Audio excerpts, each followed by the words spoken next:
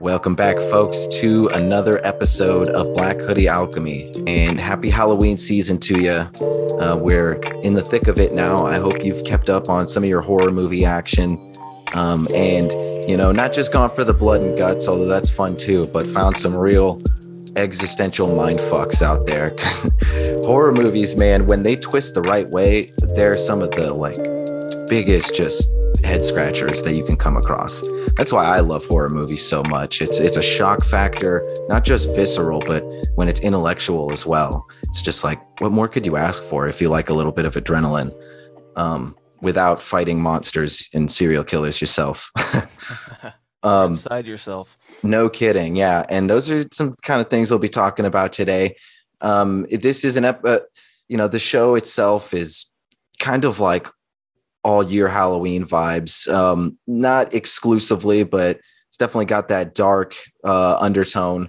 But so I would have this conversation any time of year, but the fact that it lines up right now with my buddy Keats Ross it's really perfect timing, because even just the name Haunt Manual, it's not indicative of Halloween, but when you take it in the context of what Halloween sort of represents on that archetypal level, it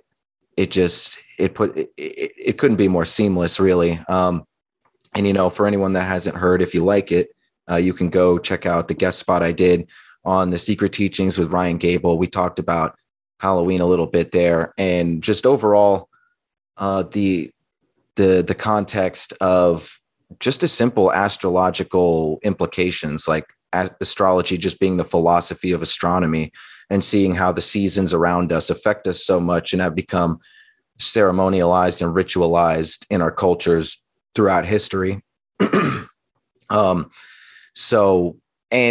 Regardless of whether or not, however atheist we are or what lean we have, we all follow these patterns. And the pattern we're getting into now is that pattern of, transmogrification. It's the tarot death card. Everything is getting colder. It's probably getting snowier depending on where you are. And, the time for harvest is either now or in some cases, or it's just passed. So we're all hunkered down, waiting out the winter, either metaphorically or literally. It tends to come this time of season one way or another. And when you hunker down like that, you tend to think about just things in general more, but especially the past and nostalgia. And that's a lot of what holidays in general seem to be about, because nostalgia is a double-edged sword too. And before we get too much deeper into that, I want to introduce my buddy Keats Ross to the show. Thanks for coming aboard, man. I really appreciate it, man. And thank you again for being so patient with me, rescheduling so much because of the crazy stuff that we're about to talk about has been kind of generating. So I appreciate it. Yeah, man, no problem. No problem. Keats and I have known each other for a hot minute now. When were you born? Was it the 23rd or like the 25th? Yeah, I'm the 23rd. 23rd of February. That's right. And I was born the 22nd. So we're Pisces twinsies. But I very much feel cut from the same cloth. And Keats has done his own show for a while now, intermittently, called PragMagick. You can find that on streaming platforms. And he's a musician under the name Dakota Slim. We'll play some of that music at the breaks throughout the show. I've played a little bit of it here in the past. It's very dark folk bluesy. I love it. It's right up my alley. You've always been you've always been an artist from a variety of different angles and outlets. And most recently you've been working on this multimedia sort of project, and it's called Haunt Manual, which is a little bit of a handshake with Hunt Manual there, which is the book I put out last Halloween. It is. And just to sidebar a little bit, when we've talked about Hunt Manual, I was mishearing you, and I thought you were saying Haunt Manual, and I was like, damn, that's such a good title, Haunt Manual, because it really encapsulates a lot of the different multitudes of things that I work in.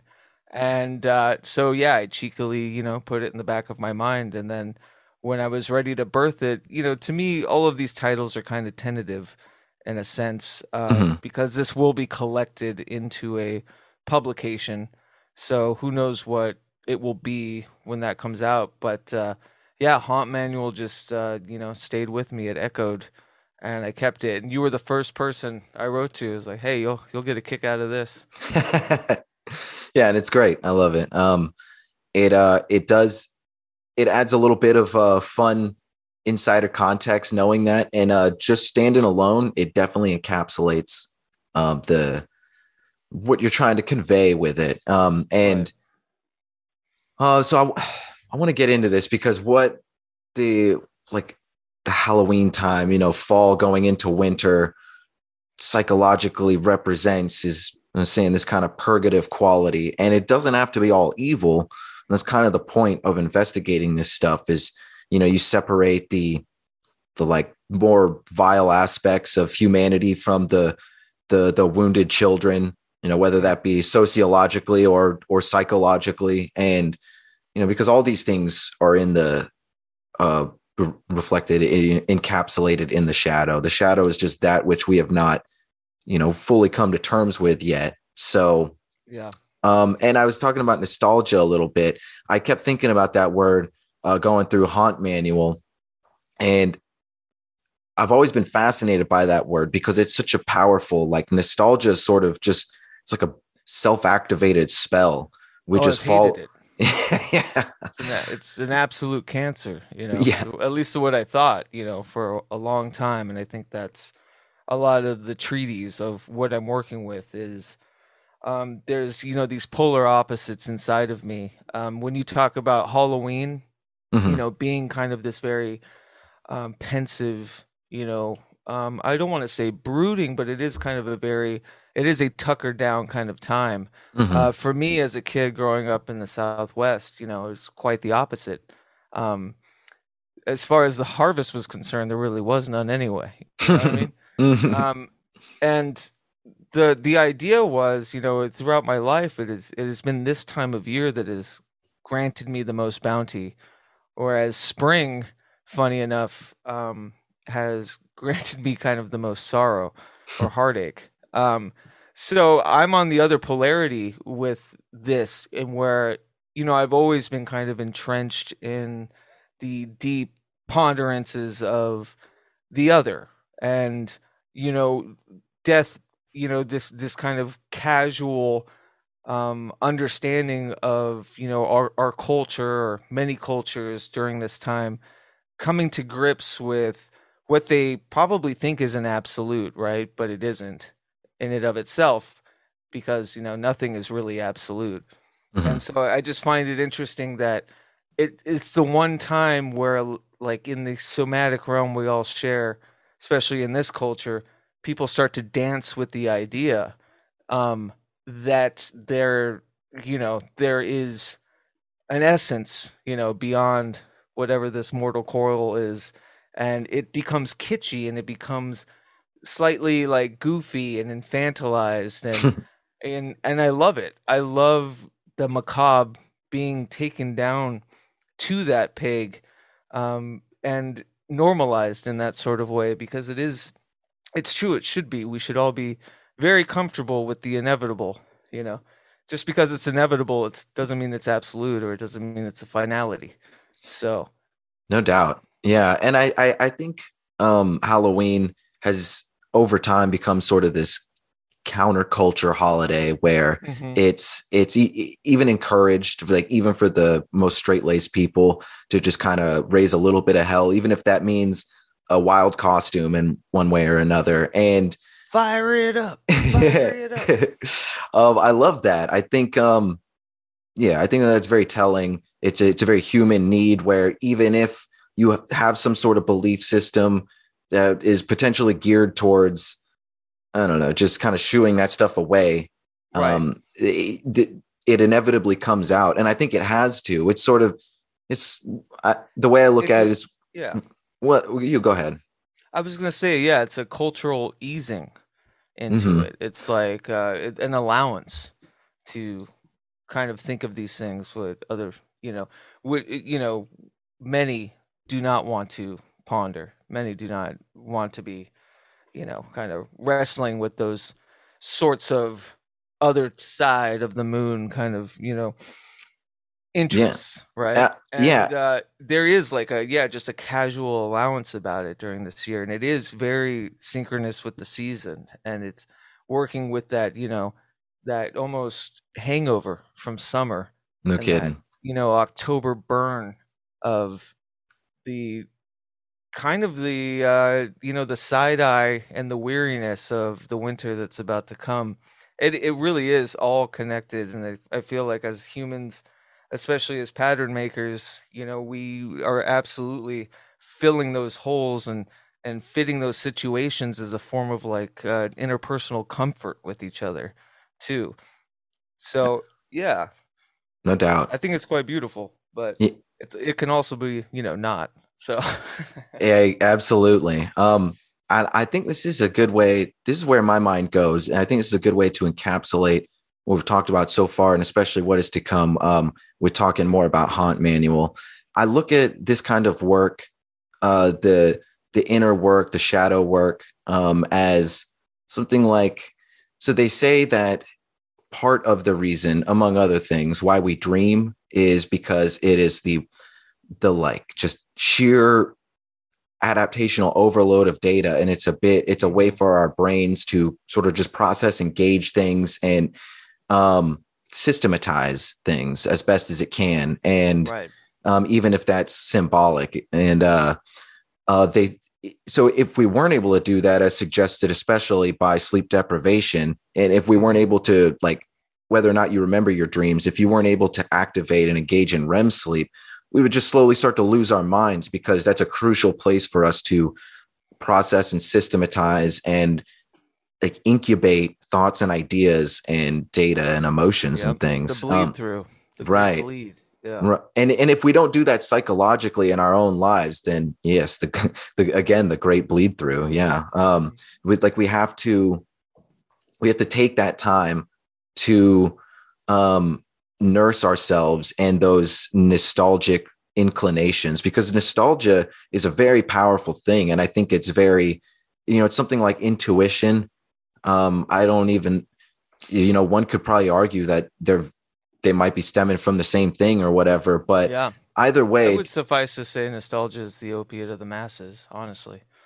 I wouldn't, I'm sure there's many opiates of the masses, but the way I'm handling it, and something that for all my vices and self, masturbatory inclinations, like nostalgia was just something that, I come from a very Dharma bum kind of background where if something doesn't work out, I burn it down, build again somewhere else. And it was kind of chasing that encapsulated ghost and not thinking of, the sentimentality, or really digesting, as you said, or even subconsciously, just because I was so active and pushing through it, I wasn't allowed the digestion. I wasn't allowed the permeance of what ailed me at that time, or the causation of trauma, or the bad handed follow throughs, or any of that. So nostalgia, I feel, when I finally kind of, and I call it nostalgia mancy as a kind of tongue in cheek, and I like my kitschy portmanteaus. I'm a sucker for 'em, but it's not really, I wouldn't say it's really nostalgia mancy, but nostalgia was definitely the door. It was when I allowed myself to meditate heavily on certain periods of time that I've otherwise tried to burn or move past. And um yeah, that was the key, that unlocked a lot of things, was not just the sentimentality of it, but the allowance of the rush of familiarity, like an otherworldly familiarity, even somewhat of a deja vu like familiarity, nostalgia Mhm. for things that haven't happened yet, or nostalgia for things that might have in dream states or whatever. Like I used to just I used to just burn through them. I push through them, because it would it I you know inherently I think I'm a very sentimental and sensitive person, and so once you let that floodgate open, all hell breaks loose. So I Yeah. had to figure out a way to parse it.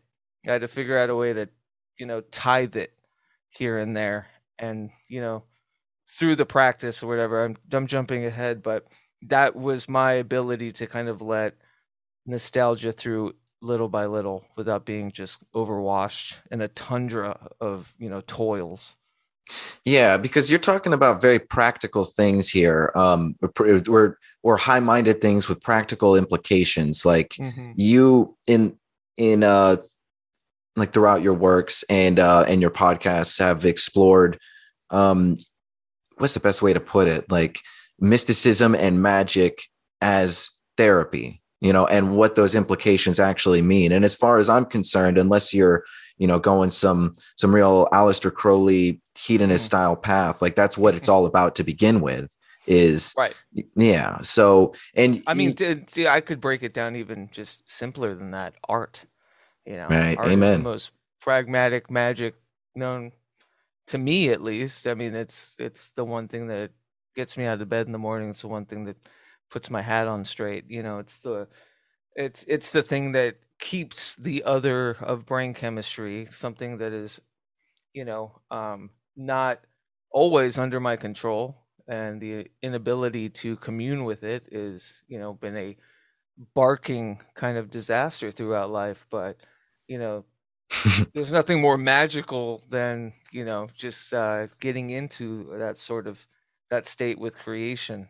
And I think, to me, that's it's a very simplified, but to me, astounding realization of just how simple magic truly is. 100%.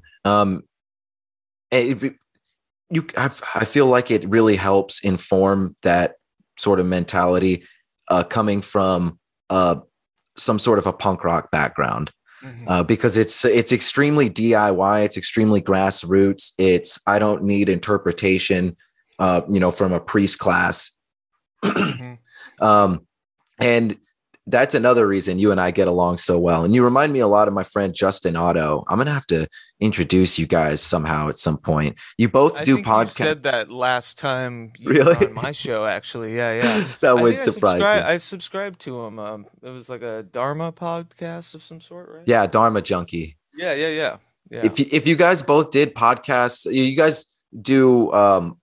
I love your shows. And you guys do it kind of intermittently, which I also respect. Yeah, And if you guys did either that's one a nice way to consistently, put and it.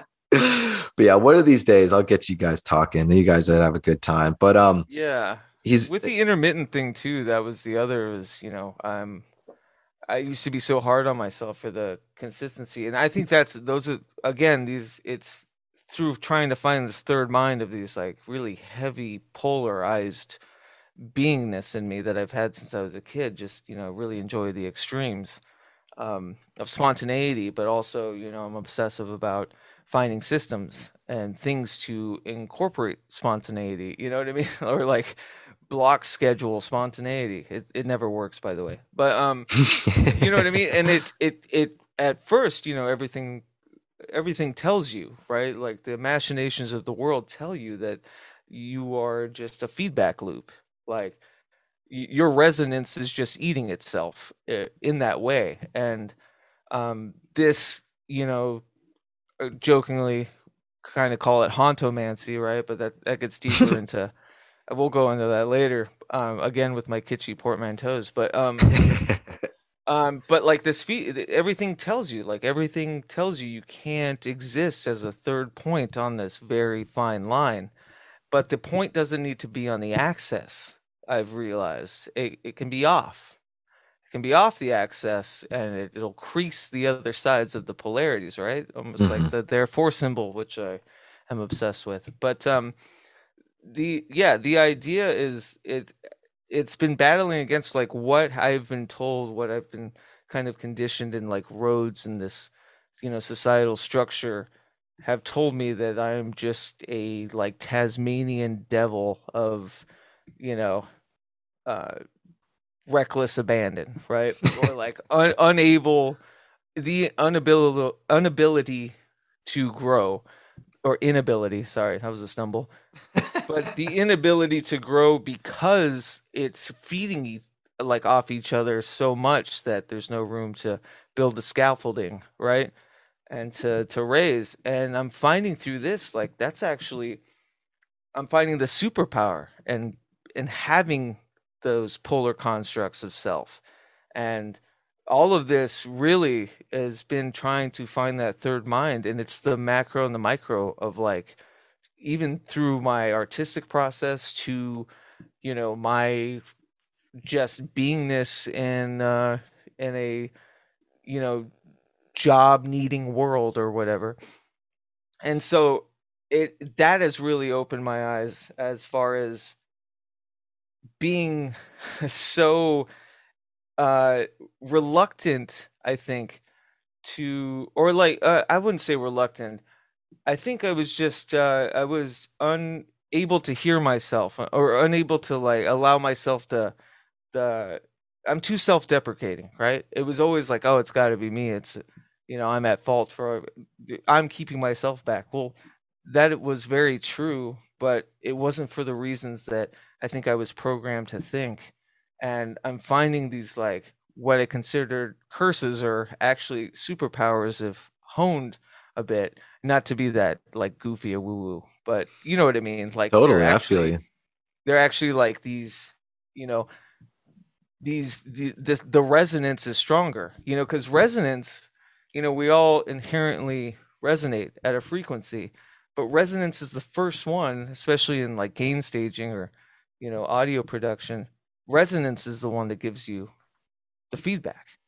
And I always thought that was so interesting that everything inherently, almost like psychoacoustically, carries its own resonance, but it's the first one to eat itself too, if not tethered correctly, or if not, aligned correctly.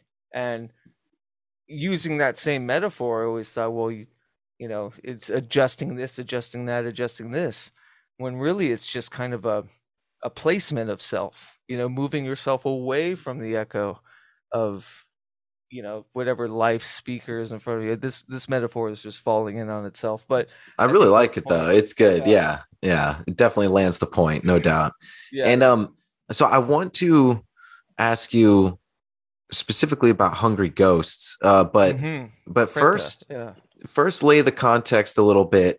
Um, like for anyone that doesn't know you, we've been Oh, talking don't for a ask me to little bit. elevator pitch. Don't ask me to elevator pitch, please. No elevator pitch, but like I want you to let people in on some of your inner process. Like what are the things, I know a little bit, but some of your inspirations that, some of the things that have informed your investigations the most, just with like philosophy and magic and esotericism in general.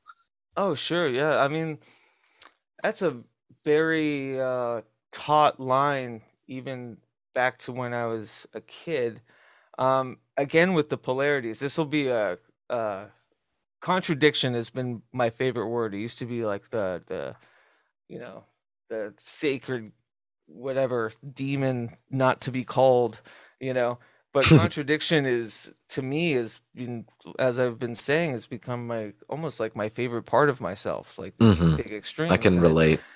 it comes also too from set and setting, and nature and nurture. And nurture was, my parents divorced when I was, I don't even think, 3 years old. I think I only saw them in my life in the room once together, you know. Wow. So I, as many kids do in that relationship, they live with their mother, and my mother decided to, you know, stay out in the desert, in the barrios of like New Mexico, or actually this around this time it was Arizona. And so I was there pretty much for what I would say the Gulf Stream of my childhood, but I'd have these pockets, these synapses where I would visit my father, who, um, my mother being kind of from a Sicilian and Irish kind of Catholic upbringing, very strict, but like not attentive, really never there. Bless her heart, I don't mean that in any kind of judgment. No, I That's feel just what you. it was.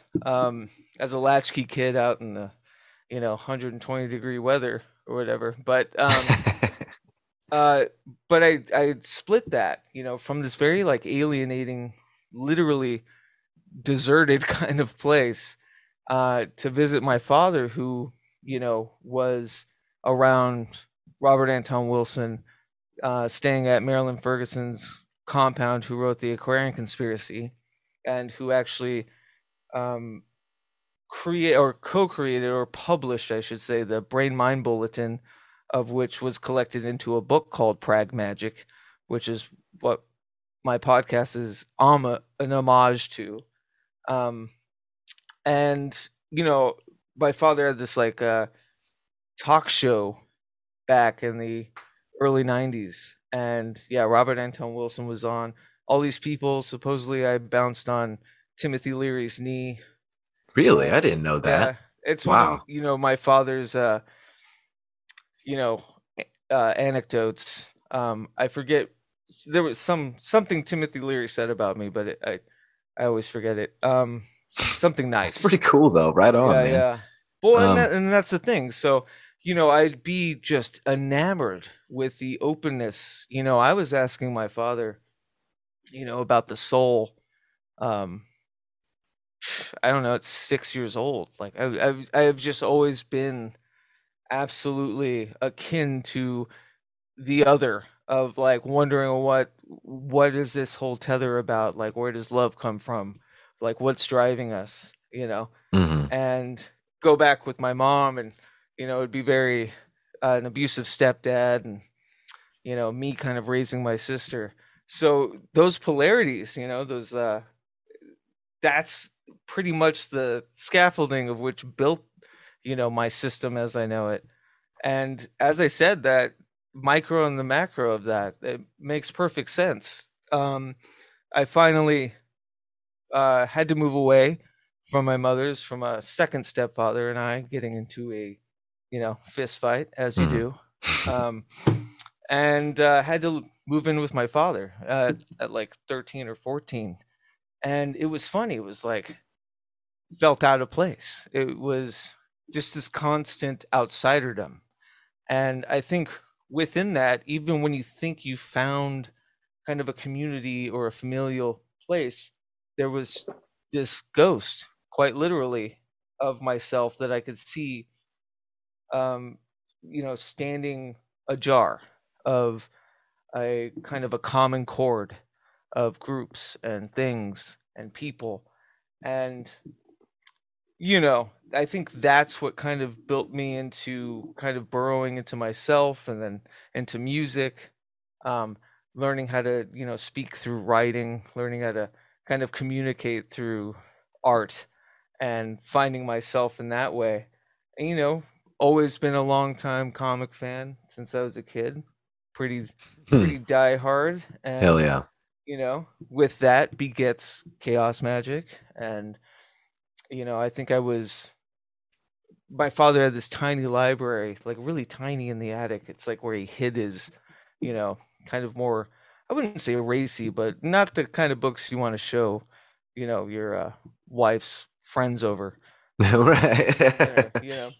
Satanic Bible in Right. I there. feel you. The Book of Enoch, H.P. Lovecraft stuff. The Necronomicon was one, and I would Ooh. just find myself just immersed in reading all of this stuff. And you know, I never the funny thing is that the tethers to like Robert Anton Wilson and all of that stuff when I was a kid really kind of came up after I became very vocal about um working within this kind of shift, right? This I wouldn't call it a niche, but you know what I mean, the metaphysically minded kind of artistic stuff. Yeah, no doubt. Because like I just didn't realize it until you know it came around again. It's like, oh yeah, I remember the cosmic trigger.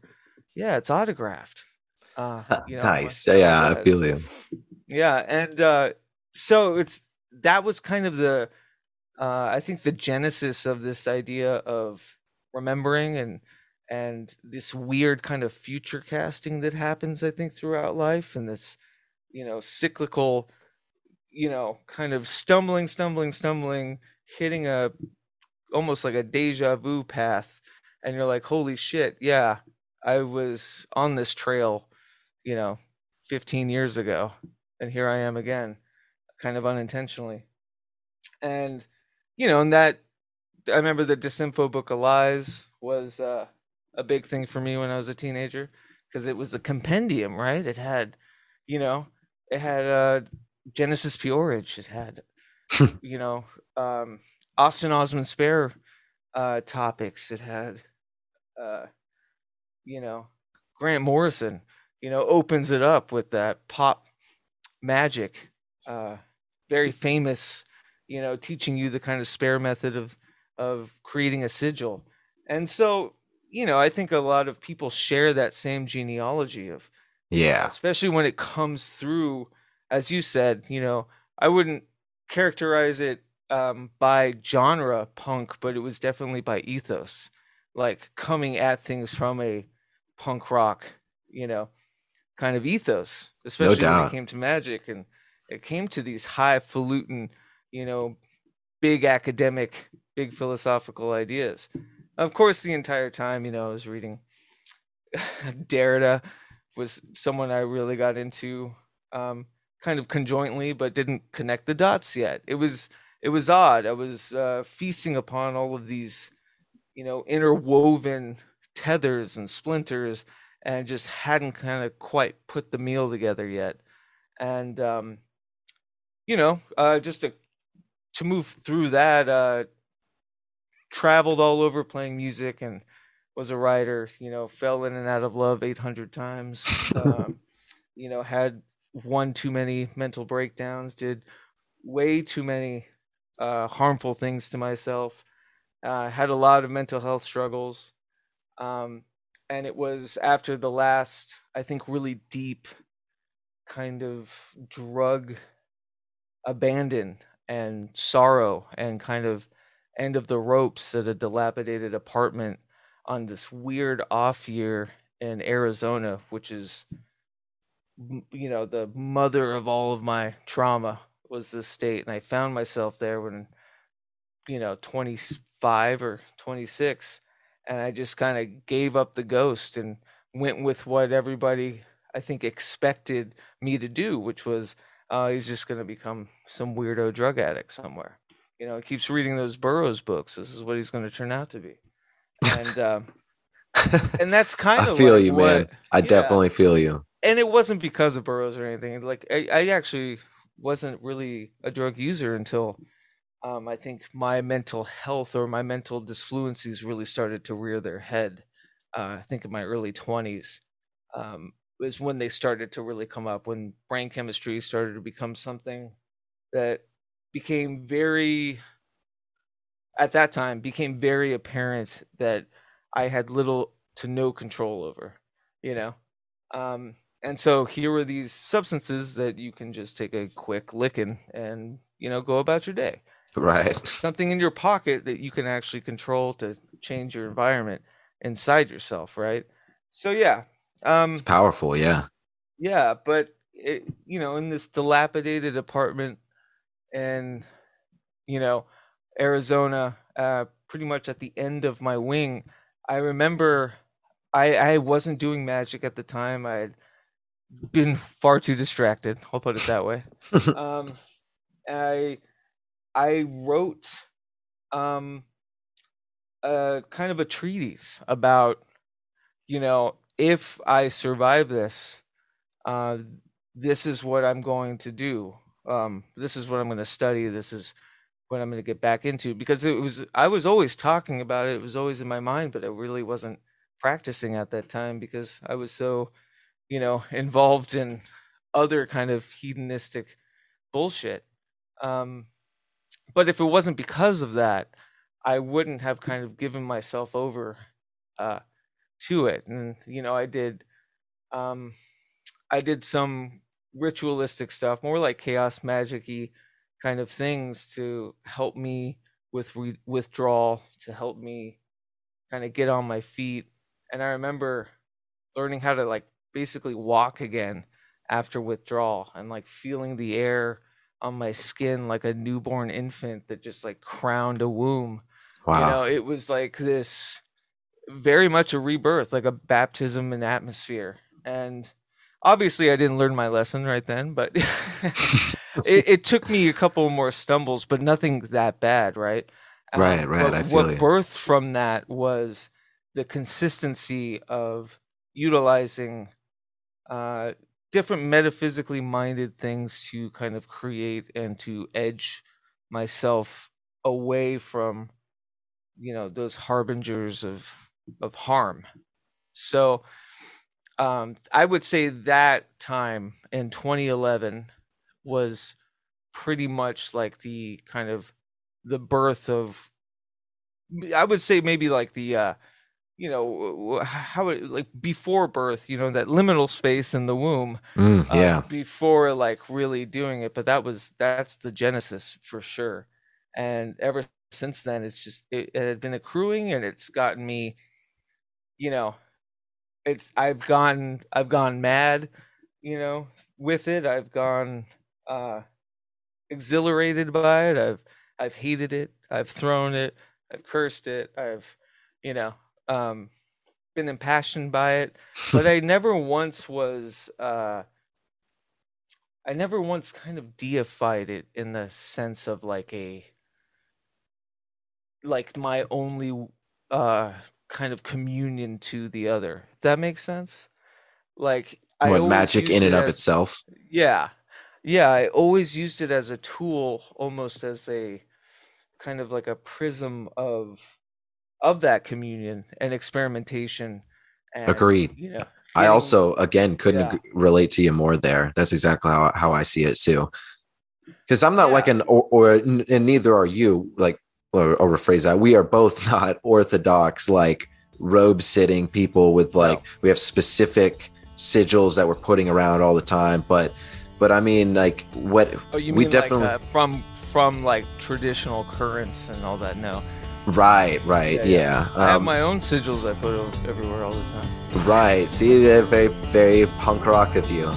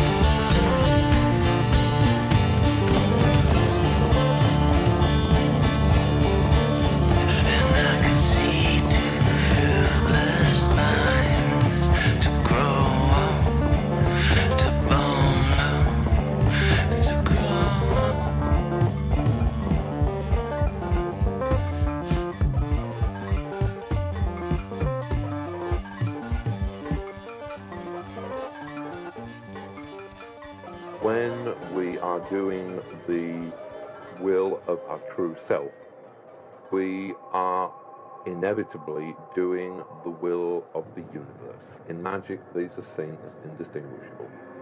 That every human soul is in fact one human soul. It is the soul of the universe itself, and as long as you are doing the will of the universe, then it is impossible to do anything wrong. Thousands of people are having paranormal experiences with ghosts, demons, shadow people, dogmen, Bigfoot, and more. Their stories need to be told, and they are being told. Dark Waters, the renowned storyteller, invites you to join at IamDarkWaters.com. For just a few dollars a month, you can listen to some of the most hair-raising and compelling stories on the planet. You'll have access to real-life stories told by Dark Waters, thousands of hours of content. Their encounters are being told, and told by the best, at IamDarkWaters.com. Listen to stories like The Rabbit Man, the Dogman encounter in Silas, Alabama, The Man with No Face, The Other Woman, A Day Ahead of the Devil, Dogman Murder in Hurricane Ida, even a story of someone trying to kill a dogman. Louisiana Water Demon stories. Sign up today and become a member at IamDarkWaters.com. That's IamDarkWaters.com. Musicians experience a lot of frustration with music marketing and promotion. They have no idea how to get their music heard, and they're spending hours sending emails, making phone calls, and hitting up their friends to promote them. With our industry-powered digital marketing platform, we can set up your media plan in minutes. Our team will automatically distribute your music across all the best channels, so you can focus on actually making the music. Submit your music today on our website at mymusicpromoter.com. That's mymusicpromoter.com. Listen, as we explore the mysteries of the universe, the unknown, high strangeness, consciousness, and our human potential. Lighting the Void is an eclectic program that strives to ignite the late night with stimulating conversations. Join us on The Fringe FM.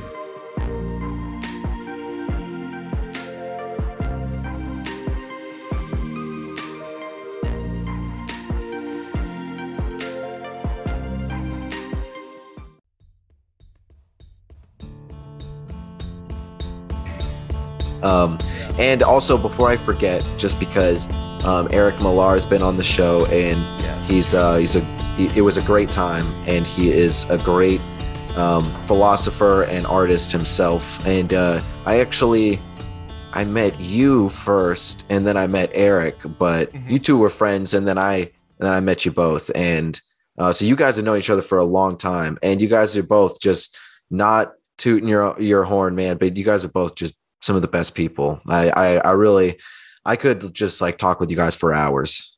I appreciate that for sure, and feelings mutual. And as for Eric, I never met somebody that I just clicked on an artistic level to where we, in a weird way, there was this kind of almost phantom-like understanding of, you do this, I do that, we'll find that third mind. Like every single time.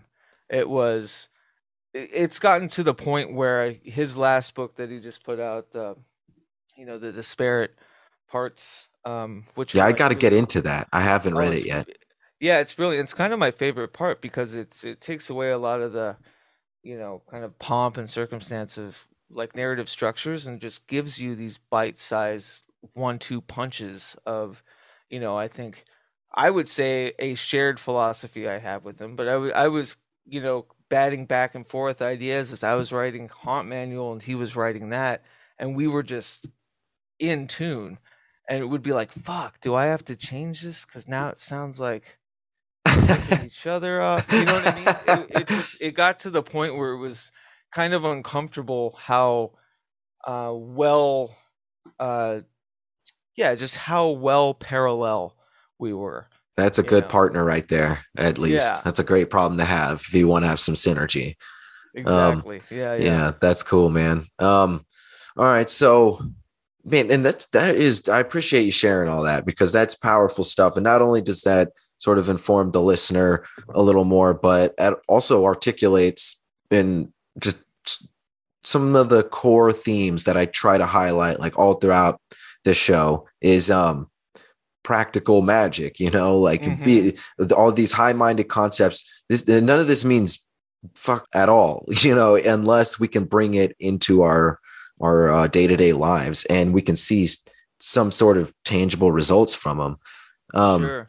And I that's get not to say right. I was gonna say, yeah, I get the exorcism of want and need too, like enjoying the process of ritualized things. I find myself, whether I like it or not, that's what I have to kind of come to terms with, and I've just gotten so obsessed less with the result. I think I got really cushy about just being really excited about experimenting with, my forms of audiomancy, or like, all these different weird constructs of just blowing shit up and putting it back together, and having these really insane experiences and being like, what did I just open? Did I fuck up? Like, what am I doing? Like a baby with a loaded gun, and different things. But that's what like really excites me about it, is that kind of keen need to just be within that almost hypnagogic state of creation, of experimentation, of implementation. Yeah, I think that is a good point to make, because I say, like, I try to emphasize results based a lot of times, because it is the most which is just the empirical approach. Yeah, but results based is kind of a tricky phrasing, because I don't always mean A to B in the sense of, because sometimes it works like that. But it's not always that linear. And a lot of the time it's the, like what I suspect, without knowing all the details, it kind of helped you in your recovery process, because I can relate to that in my own ways as well. Like, just the routine of it, and the act itself, the meditation, the sigils, whatever you used in the chaos magic sense, that becomes the anchor. It's not so much even a lot of times the casting there out. It's seeing that there is there's some sort of giving yourself some sort of psychological backbone, because I think that, kind of with the whole dive manual thing, the metaphor being like just drowning out at sea. Like, unless you have building blocks for your psyche to work with, then you're just going to be adrift, because people think that the psyche and the imagination is just this, I don't know, they just think it's this fluffy, non-existent thing. But just because it's not like tangible in the sense that this microphone in front of me doesn't mean that it doesn't have serious implications in the real and tangible present world. And to bring it back to resonance, right? Yeah. I mean, that it doesn't resonate in this shared somatic reality too. Right. I think that was, that's the biggest thing. And I've had my, since then, like tons of trials and tribulations, within the construct of experimenting, right? Of mistaking resonance maybe for, a malignance, I don't know, but you know what I mean. And it's not so much. It's funny too, because I think you're with me in this. It's that it's not so much that I need to believe them. It's just that there's enough folks that do in our shared psychic sphere that they just are now. Yeah, like, absolutely. like these things, and I went through the, like I, went through that time. It was August 21st of, was it 22nd? Yeah, it was 21st, whereas the totality of the Oregon eclipse, like the big eclipse of that year in 2017. Oh yeah.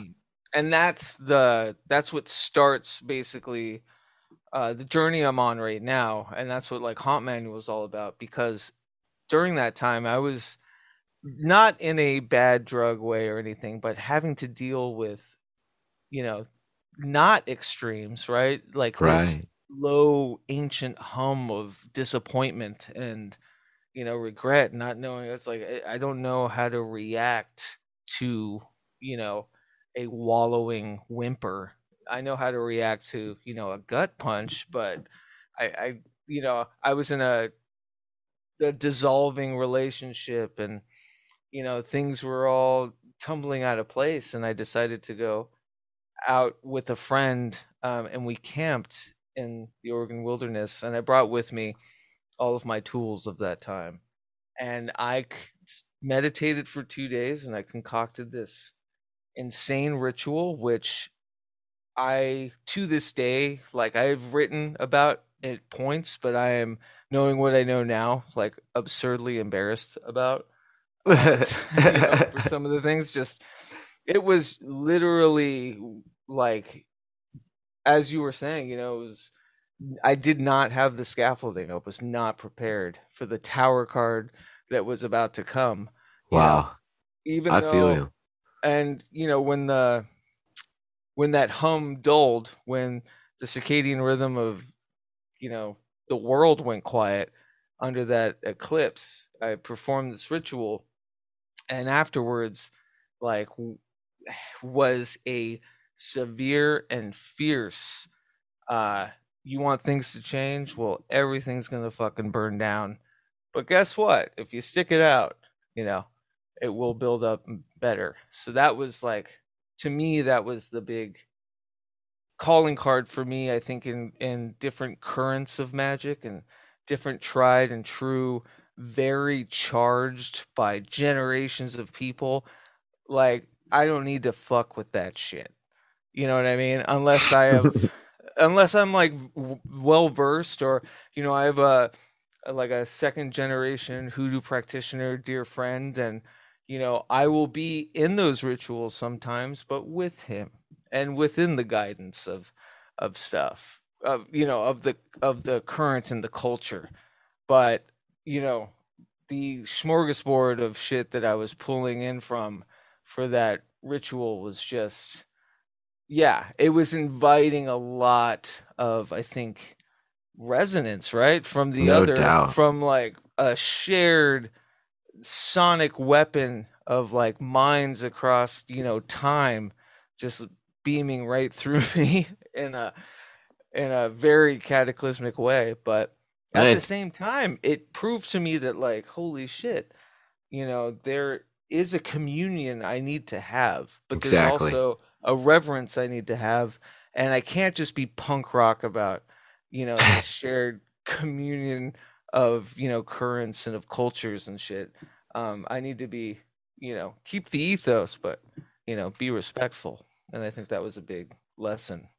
Yeah, it's the fool's journey, and I mean that in the best possible sense of the word, because so many people are afraid to take certain leaps, and because they're afraid they might bite off more than they can chew. And sometimes, inevitably, people in general are just going to sometimes bite off more than they can chew, but that doesn't mean that you shouldn't try sometimes. That means, if anything, I guess, be prepared for whatever collateral, just be prepared for as best you can. But I really don't think that means that you shouldn't do it. And absolutely. I think for me, that was the lesson. I was really deep into a few different currents at the time. I don't know if you know this about me, but I like, playing instruments with every finger and elbow and shoulder at the same time, sort of thing. And that was, that's what I meant was, if you're not giving, these things the certain reverence they deserve, please do them. But, like, don't tread lightly, or tread lightly, or whatever. Whatever. Be careful. Stumble be into careful. What's funny is, like, I don't even know why I'm telling people, to not do that, because the burn was hard and swift, but that is what's put me on my journey to now. But I mean, it's a fair warning. I mean, Jung himself even gave the warning. It's like, seriously, tread lightly. This is uncharted territory, because even if someone else can relay to you their experiences, they're not going to be quite the same as what you will experience. So, brace yourself. But that's the alchemical process. There's so much on the other side, and you can't get to the other side without that plunge. So, And some people do it bit by bit a little more, and some people like you and me we really go for it. We go for the whole enchilada. Oh yeah, absolutely. And I mean, why not? I had a dream the other night, and it's kind of set me on this other path. I'm supposed to finish the conclusion to this haunt manual chapter. Now I'm writing like this subchapter that'll come out before, because speaking of dreams, I had this dream. It was this very kind of authoritative. I felt for the first time in this dreamscape, like not in a fascistic way, but like I was in an authoritative stance, a very confident kind of opinion of myself. And by that I mean there wasn't an air that made me look sideways or rethink a thought. Like I felt like this sheer confidence. And I remember there was a patch on my shoulder, and the patch it had a therefore symbol, which if folks don't know, it's basically a triangle just made of dots, the 3 dots. It's used in mathematics as a kind of a logical therefore, but there's other meanings to it. It also signifies ruins, or historical sites on map keys. And it's a symbol that I've been using forever, specifically for that, like the symbol of detritus, the symbol of ruins. But in it was this funny little ghost, like a little sheet ghost kind of cartoon in the middle of this triangle, and the words around it were dissolve, echo, and resonate. And that's why I'm bringing up resonate all the time, or resonance all the time, is because it's been driving me mad for the last few days, just how haunted in a good way like I am by this dream.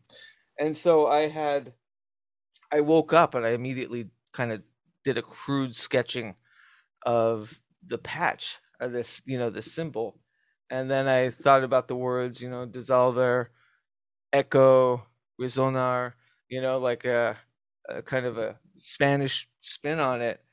And that has kind of become this motto to me in a way that fits that perfect mold of like the two extremes of dissolve and resonate, right? And in the middle is echo. It's that third mind, and it all is so synchronous to each other about these polarities, and finding that dot off the axis to commune with those two extremes, but not to be dead center of agreeing with both or being both, if that makes sense. It's like because in a triangle, obviously the tall point, it has cascading lines. It's you can kind of choose to fall in the other way, but you're not stuck stagnant in between.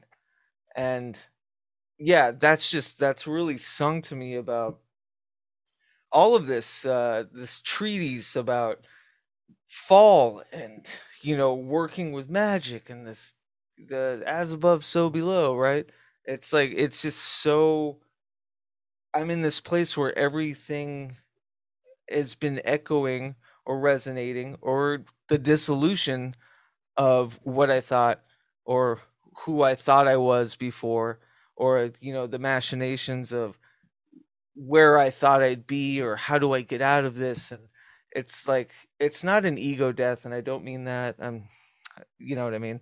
Like, I'm not talking about that kind of disillusion. I'm talking about like the disillusion of just outside, almost kind of nature or natural kind of machinations within yourself that keep you prideful, or like that keep you begging to be on this sushi boat going around the bend. Yeah, like trying to get in tune with the Tao. Right. Yeah, absolutely. Yeah. And and we, the Holodar, our collective, our common phrase is haunt on. And I would say, to me, like the only way, and it's cheeky, but like the only way to truly achieve immortality, quote unquote, is through art and ideas, right? Amen. Not in the transhumanism. Forgive me, haven't really pierced that stone yet. But I've spent too much time in the woods in the past few months. But in general, because we've been dabbling, like it's been an elongated explanation of them both. So it'll be in some ways kind of a bow on top, although we're not quite done with the conversation yet. But if you could articulate for people, what do you mean by a little kitschy term, hauntomancy? And then what is, especially in this context, what is a hungry ghost? Yeah, so I'll start with the hungry ghost. So cool. Hungry ghost from the Bardo Thodol, hearing through the Bardos, the Tibetan Book of the Dead. There's the realms of the afterlife are separated by Bardos, or kind of realities or layers, or however you actually want to perceive them. I perceive them as thoughts. I perceive them as moods a day. I can go through all of the Bardos in a day. I could just be in a Bardo in a day.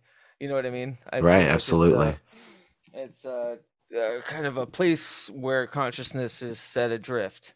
And my friends and I, real quick, I'll tell you, because I think this is fairly common, but my friends and I just kind of instinctually, when we started experimenting with psychedelics and talking more about mysticism and stuff like out of high school, we all called that, you know, that loop you get into on a psychedelic where you're just stuck in that mind frame and you can't get out. We all called that Bardo. Okay. And thankfully, I always had flashes of it, and don't get me wrong, I had some rough times on trips, but I never got locked in a loop. But I saw people literally like locked in hypnotic loops at some points. Like psychedelics can be powerful, and that state of an archetypal Bardo is definitely a very real thing. Yeah, and I feel that you can transpose that to brain chemistry as the other, kind of ripping you through different Bardos. Yeah. I mean, yeah, absolutely. Like the whole wheel of reincarnation, it doesn't just encapsulate like a soul throughout or in between lifetimes and all that. Like we go through many lives and incarnations just in this vehicle, this body here. Yeah, just today. Yeah, absolutely. And so, I guess my fascination, so I've been working on a long form fiction for a really long time, about like 10, 12 years, concerning the solo output Dakota Slim that I've had since I was a kid. I chose that name because of a Frankie and Annette beach movie, Beach Blanket Bingo, because the stooge in it, who ends up being one of my favorite character actors of all time, but my introduction to him was this guy named South Dakota Slim.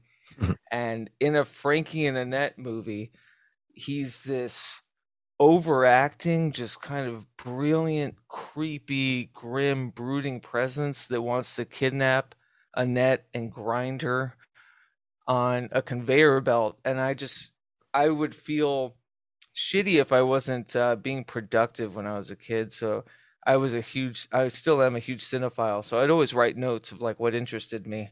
And I just remember writing Dakota Slim, and like macabre and light. And that was kind of another, part of the polarities there.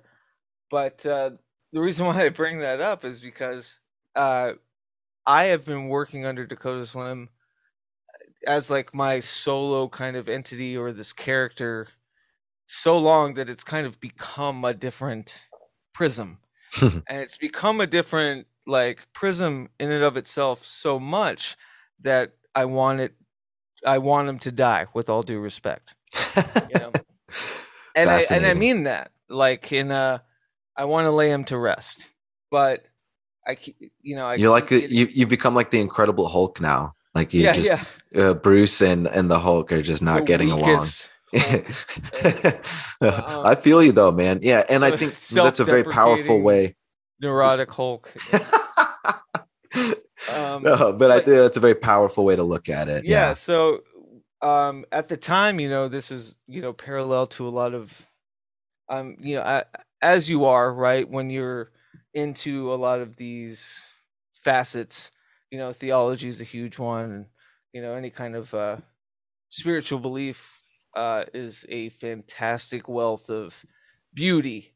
Any of them, Hmm. even the worst, has some, has some light in them. But Hmm. I was really taken by the Bardos because I was reading the Bardo Thodol at the time, and I was working as a sound engineer, and it's all about hearing through the Bardos, and I was working on psychoacoustics at the time, and I thought that maybe there's this, how do I put it? There's like this highway, or this, a direct tether, a direct line, like two cans on a string, where psychoacoustically I could speak to Dakota Slim and ask, like, how do we move on? Like, what do we do? And through a lot of like meditative practice and reading through the Bardo, I found myself almost like meditating, trying to converse with, this part of me, um, through a plane of existence. And I kept seeing, they're the Preda, or the hungry ghosts, in the Bardo Thodol are kind of described as tiny necked and big bellied, never Hmm. satiated, unable to quench kind of whatever they're into. And at that time, I was I was voracious, not only in knowledge but also in excess, right? The polarities again. And I remember thinking, like, this is my, this is my Preda Bardo that I'm existing in right now. Like, I am a hungry ghost. And with that, the way to commune with that, and the way to like sully the, just the abandon and the unquenchable, like never satisfied, always hungry part of me, was to start working on a long form fiction about Dakota Slim's demise, who, he passes away in the beginning of the book. Passes away, like, I'm respectful of his, you know, passed away. No, dude fucking dies in the beginning of the book. And and it's based around like my history in New Mexico, but in the late 1800s, and he battles through the bardos of the afterlife. Oh, wow. And this has been kind of my great white whale. I've been working on it, notepads and notepads and notebooks for years and years and years, because the hungry ghost is still in me about what I'm not finished with him with. You know what I mean? Yeah. Like, I'm not really a lot, like, I'm still working out how to end it so we can both move on, but we keep being unsatiated about a certain record or a certain song or a certain, like, haven't hit those marks yet. And that has made me realize over time that, like, I think our base axes as human beings is almost hungry ghosts, especially in this society. I don't think naturally, maybe we would be, but I think in the fits and spurts of all the cadences around us, and with everything happening around us, it has almost kind of attuned us into living in the realm of the preta, whether we are sometimes or whether we're faced with them every day. And I think if one was to like really look into the metaphorical symbology of the hungry ghost, they're not nefarious, they're not malicious. They're hungry, and there's a sorrow to them, and Hmm. it's this hole never being filled.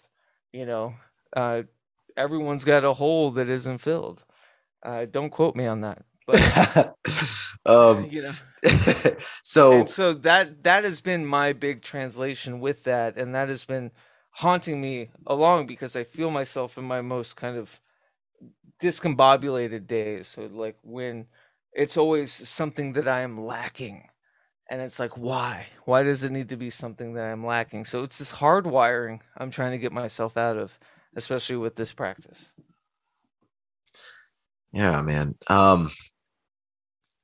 It truly, I think this is like the truest definition of a haunting. And, if we're getting a little further out there, I think that a lot of like westernized paranormal activity, as I've said before in other places, stems from this kind of phenomena that we're talking about here. Just the disillusion process, the alchemical process. And in that turmoil, when you're at the bottom and you're trying to tinker with these things, and you're like dusting off the workbench of your mind and trying to remember what all this shit means and what all the formula you used to have were, and you start burning yourself and causing bubbles and shit like that, Yeah, that's when you imprint yourself, and that's when you echo. Yeah. Oh, ghost. Yeah. And I'm glad you used like echo and resonance again, because I keep forgetting to mention it. I've always used the term like inertia, the forward momentum that a falling thing has. Yeah. And but I love your psychoacoustics allegory that is going on there. And that's the thing that I love about like esotericism in general, where you can, from the philosophies of the micro and macrocosm, and understanding symbolism and how things interact with each other, you can see the comparisons between something like acoustics and psychology, or astrophysics and neurology, right. things like that. What is the common thread if we were to distill all of those things? It's energy, it's electrical, so and the transference, I think, is the key, is like how this energy dissipates, or how it is changed, or how it is moved. And I don't mean energy in the woo-woo sense. I almost kind of mean literally. Right. Energy, So, electrical resonance, right? So it's super fascinating to think about when you kind of distill it all, that some could be trapped in this feedback loop. To pony back what I was saying earlier, like this inherent resonance we all have, the hungry ghost in us is the one that is eating itself. It's the Ouroboros. It's the feedback loop. It is creating the dissonance. Don't get me wrong. I love dissonance, but that's, what I mean. Like the very literal and by definition dissonance of being absolutely, out of sorts and out of scheme with the self. For sure. So definite point made, and poignant about like hungry ghosts being us archetypally representing a hungry ghost. But is Dakota Slim like your hungry ghost?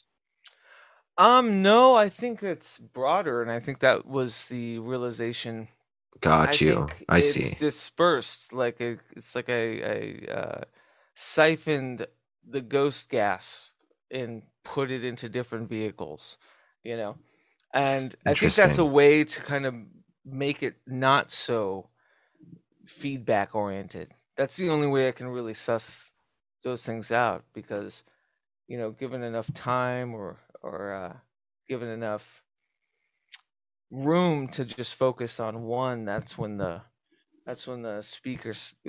mic starts hearing itself.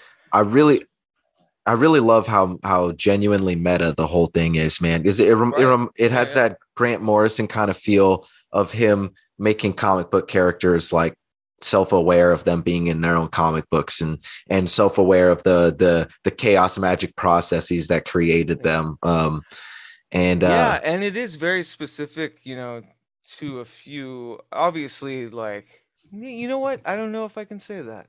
Obviously, I won't speak in any absolutes or anything, but when you put it like that, I guess anytime I write a fictionalized story, it's siphoning that ghost gas again. It's not like pulling from the ether so much as like giving to it, if that makes sense. Yeah, that is another fascinating image. Yeah, you're really good at painting pictures with the words, for sure, man. Well, I also there have been times, especially not to get too deep in the weeds with this, but there have been times where experiences proved later in a way Hmm. where through like audiomantic practices and meditations and sound um, you know, uh, processes like, yeah, I hate calling it sound sorcery. That's even worse. But that I have had visions of things that I could not explain. I don't think, as a very imaginative person, could have come up with these things. You know what I mean? And then later were to, read up on the one in specifically was the Druge and Zoroastrianism, are these like beasts on the mountain. And I remember when I was doing this audiomancy kind of session in a dimming room at that time. Actually, it was back in 2017, funny enough, but it was in this small cupboard where I had a mattress and an amp and like, some delay and effects pedals to kind of help swell the sound in there. Hmm. And I'd meditate and like I'd use physical interaction to kind of help churn kind of a psychic engine, and you get into like a rhythm of the dark and kind of breathe with it. And I would, I'd start to see things. Obviously, most of the time it's these wonderful purple tetrahedrons, or you know what I mean? Like things you see when you're like deeply meditative, Right. right? No doubt. But there's been some that have barked through, and one of them was this like really ghastly, beastly, um, I wouldn't say werewolf. It was like so anti-werewolf, but it was still like where a werewolf would be a werewolf. It was still a beast, but wasn't a werewolf. I don't know how else to explain it. Hmm. Um, it was some sort of werebeast, almost like Interesting. yeah, and it's something I would never have thought to bend joints like that, or I would Wow. never have thought to, you know, give a certain like cadence to its voice. It felt very outside of myself, and I was in the process this because I record them all on cassette tape, the sessions, Hmm. and I was listening back and I was going through this sound that sounded like this really slow drudge, and it would actually start to make the sound droosh, droosh, droosh, and Wow. find out later like droosh is, I was flipping through one of my crazy old, kind of esoteric encyclopedias that I have, and just kind of, as you do, taking a night in, flipping through your crazy old esoteric encyclopedias, and That's how I do it, man. yeah, yeah, and I found Druj, Druj. I was like, and it was described as a Zoroastrian beast from the hills, and it didn't have the literal like description of it, but its kind of loose definition, made me go, Oh, yeah. holy shit, you Very know, synchronous. Yeah, that's yeah, yeah, fascinating. yeah, and like Druge meaning a lie, and it was like, what was I, you know, what did that mean? That sent me through spirals. Like what? Yeah, man. All Yeah, part of the process. We'll never have all the answers, but you got to keep, you shouldn't be afraid to ask those questions anyway, and experiment absolutely. further. And it's it's exciting, but I just wanted to illustrate that as it's not always. I don't think from me. Maybe it is. I don't fucking know. No, I think, yeah. I mean, if I'm just giving my personal opinion, I think that that is a beautiful example of just genuine um, mysticism in the modern day, man, because like you could parse hair, you could split hairs and be like, well, it just originate from the mind first, or, which came first, the chicken or the egg. But when something so seamlessly lines up like that, um, there's been scientific studies that say like, it's only a matter of time before you think of someone and then they call, like, of all the million thoughts you have and the million things that could be going Right, of on. But course, yeah. it doesn't matter, just the fact that you did think about them and they did call. It doesn't matter if that was just the random statistical chance that happened to land. Like that's still Absolutely. chaos theory. That's the flap of the butterfly wing right there. Well, and two, it happening in general, you're not thinking about the arithmetic of it happening. You're Right. thinking, holy shit, it happened. Yeah, And I think, absolutely. yeah, I think people get lost in that sort of, kind of, those kind of deep twiddles of, of causality.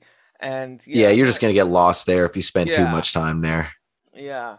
But yeah, I still very much, work within those processes as you were talking about, synchronous, the haunt manual, like I started it in September. I released the first chapter, which is a big overview of, I think you asked me what hauntomancy was like an hour ago. That's hilarious. I just realized that. I forgot So about that yeah, too. hauntomancy is a cheeky term just to kind of marry when I'm considering the hauntology, the practice of utilizing the hauntology of the self for kind of pragmatic means. So hauntology is this kind of philosophical principle about the kind of retro meets new kind of ghostly uh just ghostly appendage of an arm that kind of sweeps through culture that you see skipping every couple of generations, and it shows up again, and it's just this weird cyclical uh nostalgia bait, kind of weird pop culture phenomenon, Mm-hmm. in the sense of, you know, nothing is actually nothing is really new. It's all kind of artifacts and scaffolding from, the ruins of what was before. And that's a horrendous breakdown of what hauntology is, but and the way I'm using it. You know, Fascinating though.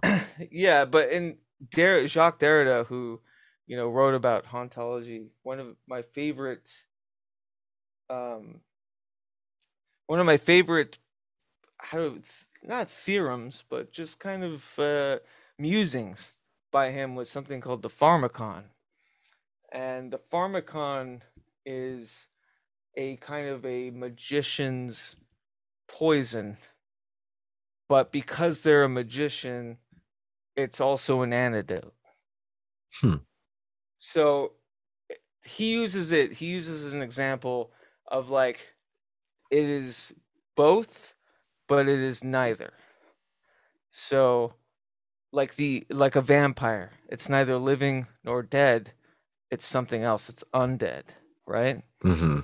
And again, there's the echo, there's the resonance of that third mind, that third point, right on the axis. It's What would not an either example? extreme. What would example of a pharmacon be? Like a habit or a mentality? Well, so Or that's where the philosophical comes from. Like he got was it. using it in like pop culture standards, uh, you know, especially when it came to illustrating it very plainly. But to Interesting. me, the pharmacon could be magical praxis itself.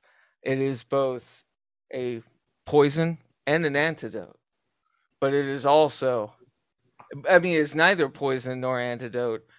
It's both, which is something new. It's something that Yeah. pushes through, right? So Hmm. that's kind of what's spurned me. And what's funny is I actually had a zine in high school called the Pharmacon, Hmm. and I had forgotten about that.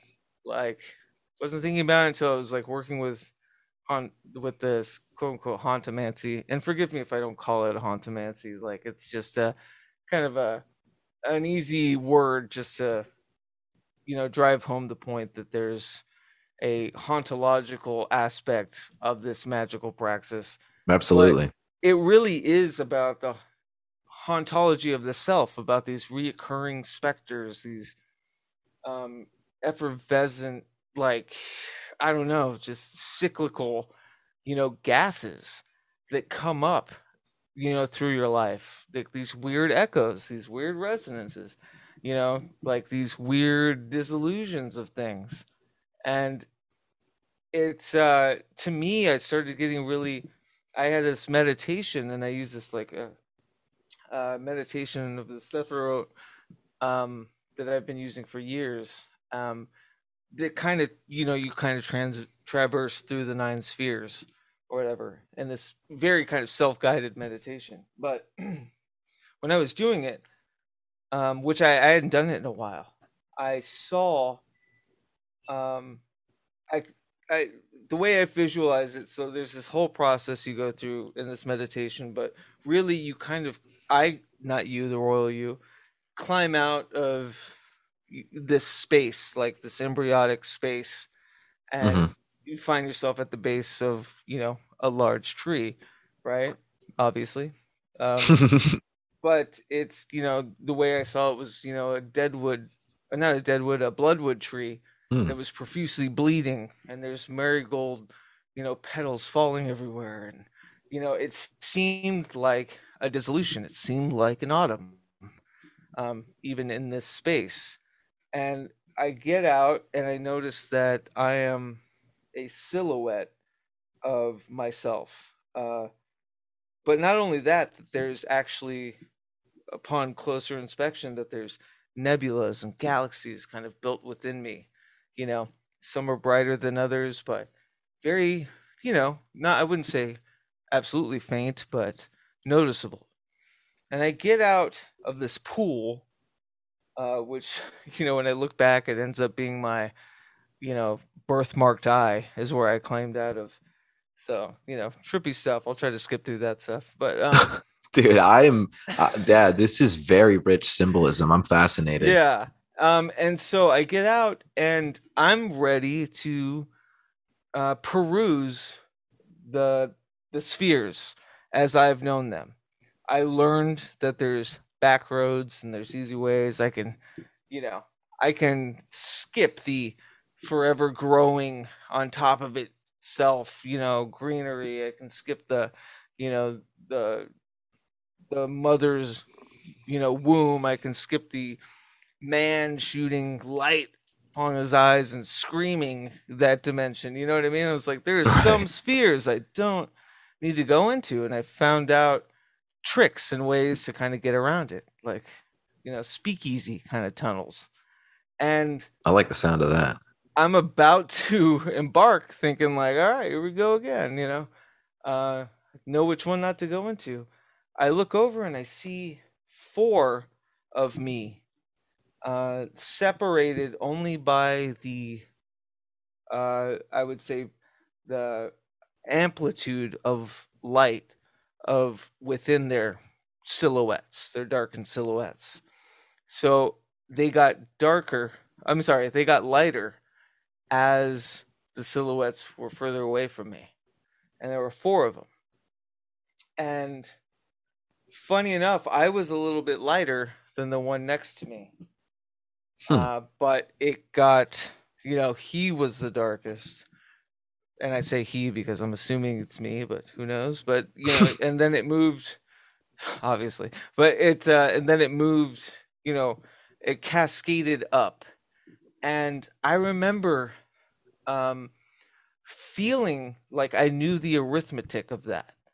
And it was like how I saw me and how I subjugated, how I allow time linearly.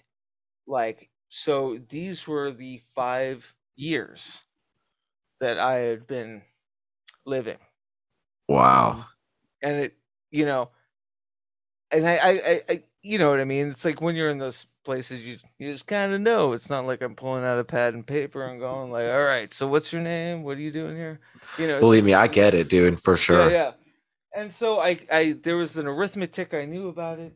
And I remember feeling sad because I remember, well, that makes sense. The one next to me, it being last year, very, very dim. Like it was a hard year. Um, Still pretty dim the year before that. Maybe progressively lighter, and then kind of really bright, like fervent. And I remember feeling like the constellations in me were like, well, the only way to get brighter is to kind of engulf them.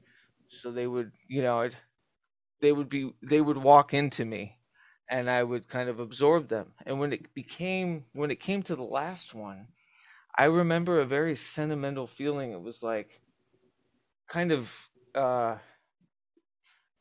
like you're about to embark on this huge expedition, but the relationship that you were in, nothing bad happened. It's just one of those things where roads are diverged, and you're moving away from each other. There was like a sorrow about it. And we had a Wow. moment, and then walked into me, or walked into the spectral me, or whatever. And I remember slowly I didn't even want to go up or traverse the tree, because I felt like why do it if you're gonna cheat all the time? Sometimes you gotta hit Malkuth, you know what I mean? Yeah. Even though it sucks. And I felt like a lot of guilt. It was almost like the 5 years ago version of me was giving me some sort of like, what are you doing, dude? Really? This is what you've been. No wonder things are out of whack. And when I woke up from I do this meditation in the shower, because it's like sound is a big proponent, and it helps me drown everything. And I feel embryotic when I'm in No doubt. in the shower. But I remember waking up and like kind of crying and thinking, my first thought was like, is this what a baptism feels like? It's like this sorrowful deliverance of, now I know what I got to do. Now I have a kind of a game plan of what to atone for. You know what I mean? Mhm. And that's what spurned this whole chapter of then me doing these audiomancy rituals where I'm systematically using notes and instruments, and all improvised in a live 40-minute set that I've been streaming too. All very intricately, placed and poised. This is from that person in 2017. I got this here. I'm going to play the key of that album that I wrote then. Like, I don't know how to play those songs anymore, but it's just going to be improvised. And it was like doing that built these synapses back to who I was during that time. And I start to remember songs that I had long since forgotten, or like, lost a recording or a demo of. And I was like, wow, I'm like building synapses back to that era. And then soon after, out of nowhere, I was poised to just like keep teaching wilderness survival up here. I get a phone call going, we can't keep you up there, even though you've signed a lease and all that. We need you down in Oregon.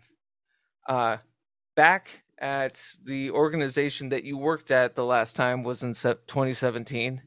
And we need you basically to stay while you get on your feet, in hopes of relocating, at the house where I met my now girlfriend. How about that? At a Halloween party. Wow. 2017. All right. Yeah. Full And circle. so that's what starts that journey, was being thrust back. I consider it like this. It's like time travel is probably just not possible for our consciousness, since we're just so linearly aimed. But like, you don't have to travel back in time, but you can be placed back in the quadrants, and like whatever's still there that tethers. You know what I mean? I It's think like, intuition is largely the tether that binds there. right. Yeah. Yeah, but I mean, just being back at the organization, staying at the house where my journey started with my significant other, back in Portland, which I hadn't been back to in that way. There was a lot of, I was there to resolve some things, Mhm. with myself, with others, and so that's kind of where I was. Um, Long story short, I was able to work through it for a month and kind of forgave myself about things, like mended relationships in that month. It was like this huge closure principle. And it was almost as if when I did that, this other opportunity knocked and said, okay, you come back to Seattle now. We've got an even better job for you. And it was from a different organization and a different field, but one that I've always worked in, which is sound design and stuff. Um, you need to start on Monday. So I quit. I told my organization that I had been working with for like 8 years, like, I'm sorry, my time here is done. Like, I did it. The freaking silhouette ghost galaxy dude has high fived my heart. It's time to go. You know? And so I quit, left on Saturday, came back this Sunday, had a full week, doing this new gig in this new fucking reality tunnel. And that is because of fucking Hauntomancy. Beautiful, man. Beautiful. I really appreciate you going into that detail there, because I think you man, like it's a very eclectic thing that we're trying to express and that we're trying to explain here. And I think that when you can sort of relay it with your own story in the best ways possible, sometimes that's like the only best way. And that's kind of why mythology was so pervasive, is the humanizing grand concepts so that we could wrap our heads around them. Or perverse, absolutely. Speaking of the Halloween season. So I'm gonna have to let you go here soon, man, because I'm gonna be man. Did you see how I tried to like rally that last bit up right before 5? Yeah, dude, you nailed it. You nailed it, buddy. And for those listeners out there, I am going to a haunted house after this with some people. So that'll be fun. I'm looking forward to that. But you got to get into the Halloween spirit a little bit. And seriously, if you folks out there haven't watched any horror movies yet this season, you're fucking up. You need to start get in the mindset. You done goofed. Yeah, man. Because I mean, hey, if it's not your cup of tea, you don't have to go full gore. Get a little bit into the Halloween mode though, because like I said at the beginning of this episode, there's a reason for it. There's a time and a place. And so I encourage that. And even ghosts dissolve. Like even Halloween's going to be gone in a short time. Amen, man. Amen. So tell people, Keats, where they can, because Haunt Manual, if we didn't make it totally clear, it's not only written work, but it's also a podcast where you're reading it and it's got your music in the background, and it's a great thing. So tell people where they can find it, where they can find you and keep up with you, and any closing comments you got for us. I would say the easiest is just PragMagick with a K .com. That's got the Haunt Manual. It's got the YouTube, all the stuff. I do these improvised audiomancy streams, and then I meditate and work on the literature of the Haunt Manual. Then I I put that out on Substack, and then I read or recontextualize it with audiomancy as a score to it. Obviously, I'm backed up because freaking Hauntomancy, am I right? Drug me away for a month and a half, but yeah. So, and wethehollow.org, fine collection of witches and weirdos, slither hither, and yeah. All I'd have to say, honestly, Anthony, thank you. You always rule, and it's always a pleasure. Hope you have fun, and I mean this both literally and figuratively. Haunt on. Amen, dude. Thank you so much. Haunt on to you and all the listeners as well. I hope everyone out there has a fun Halloween season. I'll be back. The final release in October will be Halloween, and then so that we'll get one more Halloween specific geared episode in there, nice. and then we'll be onward from there. And Keats, will definitely be having you back on soon, my man. Thank you so much for coming on. Of course, dude. Always my pleasure, and appreciate you, man. Likewise. Everybody, you take care out there. Don't forget, this is Black Hoodie Alchemy. I'm Anthony Tyler. We've been talking with Keats Ross of PragMagick. Y'all take care out there. We'll see you next time.